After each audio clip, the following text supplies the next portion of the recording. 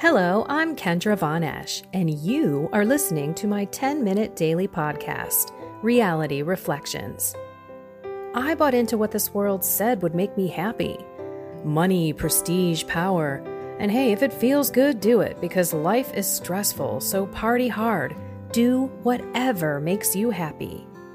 But that didn't quite work out, because I felt even more insecure, full of fear, shame, and anxiety, and never, ever good enough.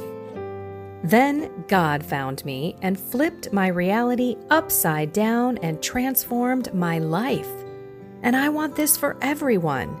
So I left my executive career to help others find true acceptance, supernatural peace, joy, and love that only comes from a relationship with God. Here is my reality reflection for today. Well, I'm sorry I wasn't around on Christmas Day. It was a Friday, and usually Fridays, at least in Chicago, it's a Friday. It's probably Saturday for those in New Zealand and Australia. I decided to just spend some time with my family and not worry about anything but being with them and loving them. So you will receive another meditation on Friday this week. And I pray that you had a beautiful Christmas, a wonderful time no matter how you celebrated it. And I know it was different, but I'm just asking you to reflect on how did you bring Jesus into your family. Yesterday was the Holy Family Feast, and today is the Innocents, the Holy Innocents, and I just think about family. And this goes beyond people who are not married. It's for priests and religious and single people. Whatever your vocation is, our family is each other, brothers and sisters in Christ, and how we should be bringing Jesus to the world by sharing our love, our kindness, our generosity, and loving those around us, but also bringing Jesus into the world. And so how do you do that? It's giving Jesus the credit. It's as simple as before you're ready to eat a meal, you thank God, right? You pray over the food and you thank Jesus for his blessings. Or as you're sitting in the house while it's cold outside, or if you're on the other side of the world, it's hot outside, and you thank Jesus for the air conditioning and for the heat, or for the house itself.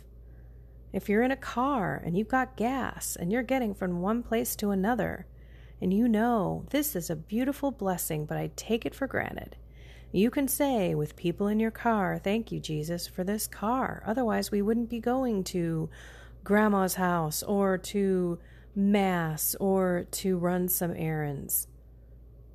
It's the consistent thanking God and giving him the praise for all of the awesome blessings in your life. Maybe you're hanging out with your kids and you say, Jesus, thank you so much for these beautiful children. And you say it out loud. The kids are going to look at you, and Jesus will now be brought into the family. They're going to think, oh, Jesus, you're the one that brought me here? And Mom is thanking you? That's really what it means to bring Jesus into your family and your family of the world. If you are at work, and I've done this, I know it's not the easiest to bring God into the workplace, but it's so necessary. Trust me, I've been in corporate America for 15, almost 20 years, and at a pretty high level, and that, my friends, is where God needs to be. So as you're sitting there, you could say, thank you, Jesus, for giving me this lunch. Thanks for this job. You could say it in front of your team if you're a manager. Thank you, God, for putting these people on my team. What a great team we are. Thank you, God, for challenging me to love this person who's causing me a little bit of angst and pain. Right? I mean, that's really all it is. Thank you, God, for having me have a job. Thank you, thank you, thank you. You can say it at the grocery line as you're checking out with the person who's the cashier. And you could just say, have a blessed and inspired day. The word blessed insinuates God. Or you could even just say, God bless you.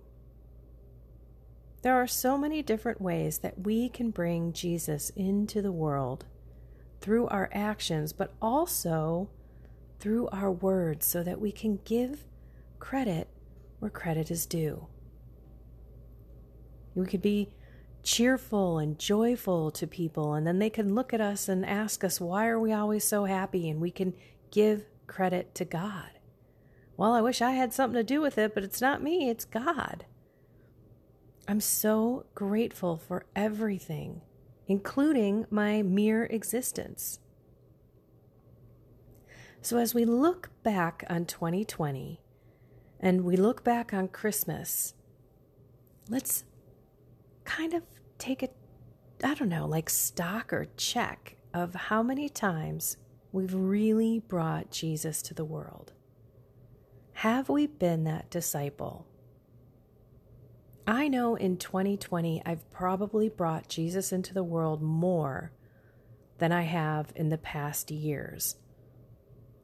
And for some reason, well, I know what the reason is, but because there's a lot of despair and because a lot of people were in massive fear and worry and were anxious about things, I had to say, look, God's got a plan. God's got this. We just need to be patient, continue to pray, persevere, and trust. It's very difficult when you're talking to someone who doesn't necessarily have that same faith, but they can certainly take some sort of solace and peace out of my faith for the situation in the world.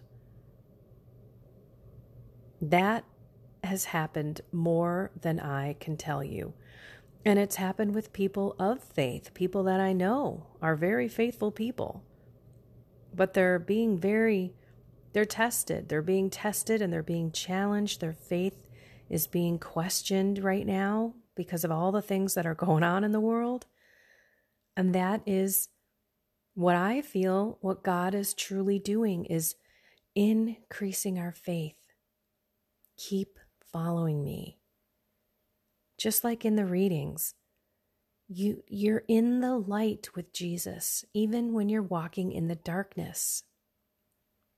So let's focus on the fact that we have faith in God, that God's got this, no matter what. We might feel like we're in the darkness right now, but we are in His light. Keep your sight on your feet. He lights our path. Don't look too far ahead. It's not lit up down there, because that's too far in the future. God is with us right now, at this moment. As I speak to you, He is right here. And only in the present moment, not down the line. So keep your feet straight ahead and keep your eyes on your feet. Have Him light your very next step, and then your next step, and then your next step. Because when you lift your head up and you look too far, that's darkness, and the future is not certain. So don't look there. Because guess what? That's where Satan wants you to look. He wants you to be wondering and anxious, maybe fearful or worried about what is out there, because you can't see it. And it's not a guarantee.